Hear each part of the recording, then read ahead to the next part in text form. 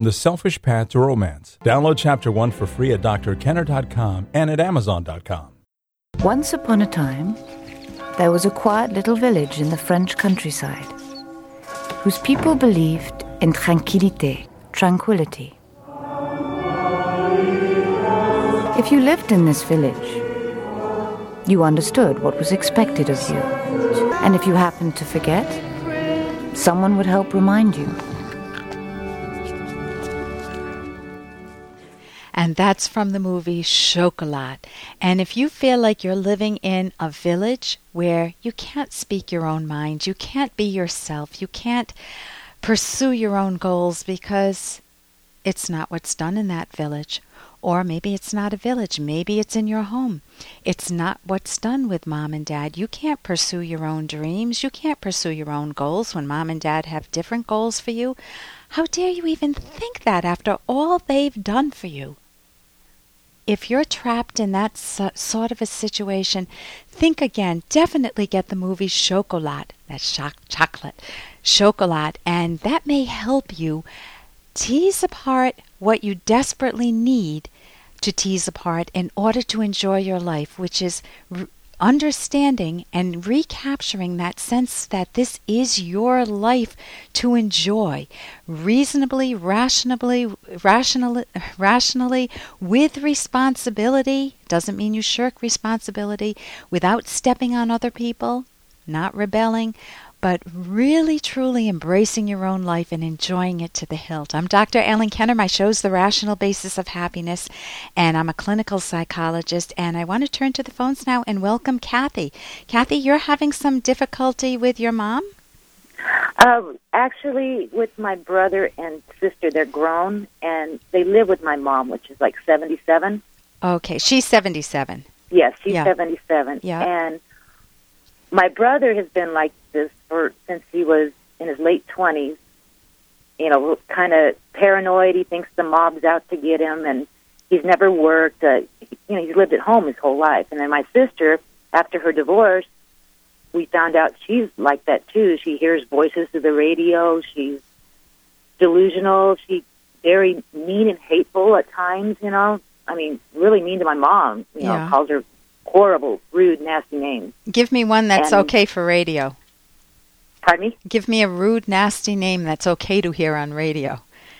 I can't say that. Okay. I meant one that's okay for radio. But okay, so go continue. Okay. Anyways, I'm trying to get them some help, but they don't. If you try to talk to them about, you know, what they're dealing with and stuff, they get really mad and angry at you, and there's nothing wrong with them, and it's, you know, we're all the ones that's crazy, you know. But we don't tell them they're crazy. We just say, you know, you need to talk to somebody and, you know, try to get them to seek some help because they're just wasting their life, you know. They're not doing anything. They're not working. They're just living at my mom's house and treating her really bad. And so they're biting the hand that feeds them? Yes. Okay. And they're in their what age, like 40s or 50s? My sister is almost 39, and my brother's 53, I think. Yeah, and tell me a little bit about you. You're not like them, I take it. Otherwise, you wouldn't be calling. Exactly. And I have an older brother that's not like that. You know, we both have our own lives, and we work, or, you know, we have kids, and well, I'm married. My brother's not. Yeah. But I don't know. I don't know. I can't describe it. Okay. I don't know why they're like this. You know, I guess my sister's been like this for a long time, and I just never saw it.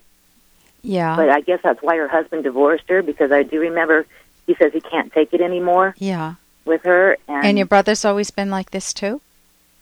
He's been like this since he got out of the military. He spent 2 years from the time he was 18 to 21, I believe. In active combat? Yeah. He did. Okay. He may have something like post-traumatic stress disorder where he's numbing and he's just throwing his life away. Maybe he feels guilty for some killing he might have done if he was in active combat, or maybe he was severely traumatized.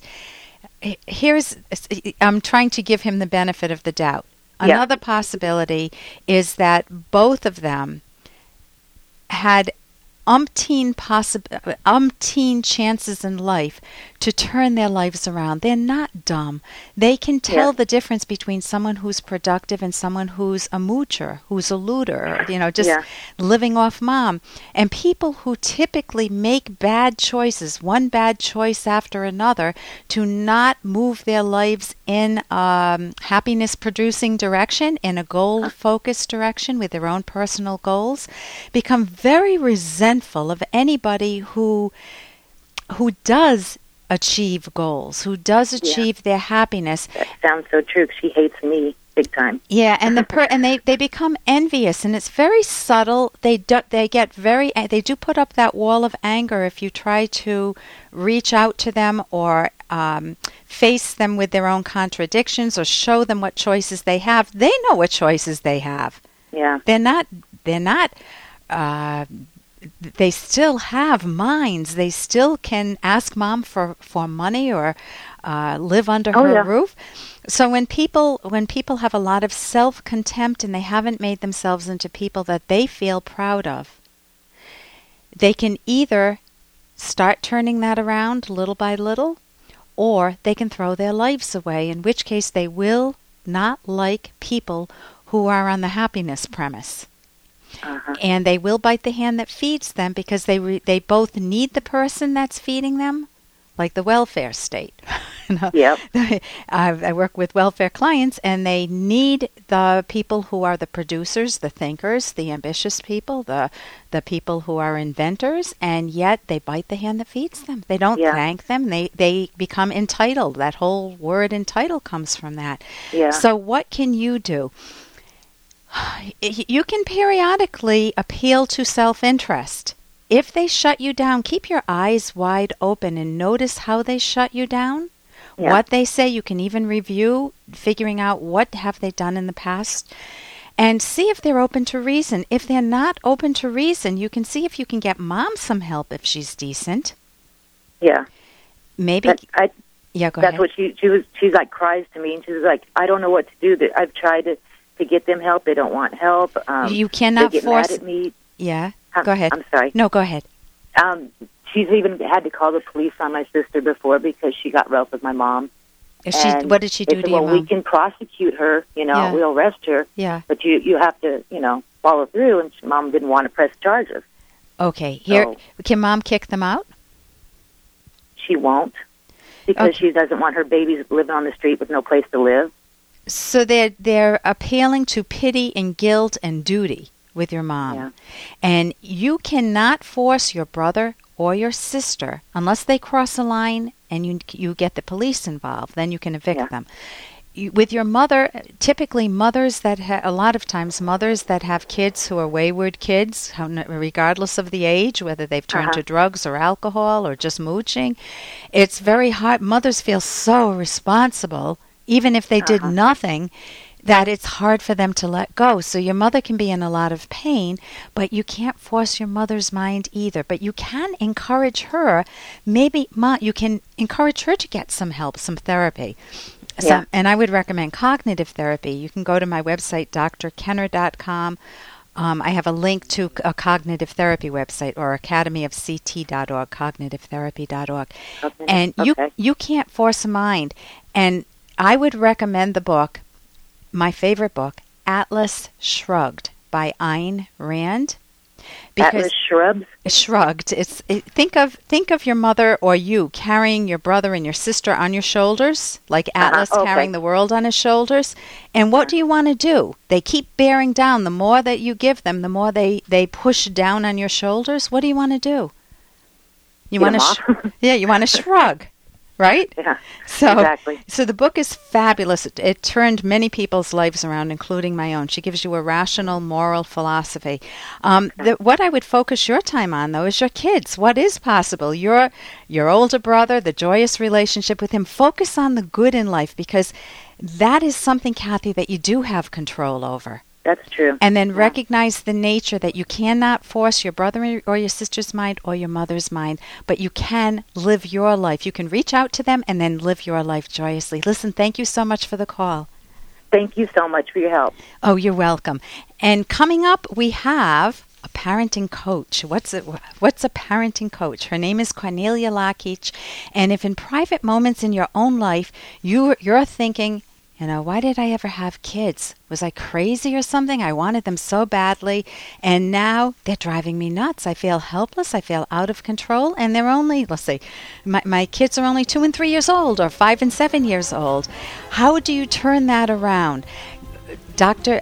Cornelia Lakich says too many parents wait for their home life to be in crisis before they take action. Stay tuned and you can hear her advice. I'm Dr. Ellen Kenner on the Rational Basis of Happiness, drkenner.com, drkenner.com.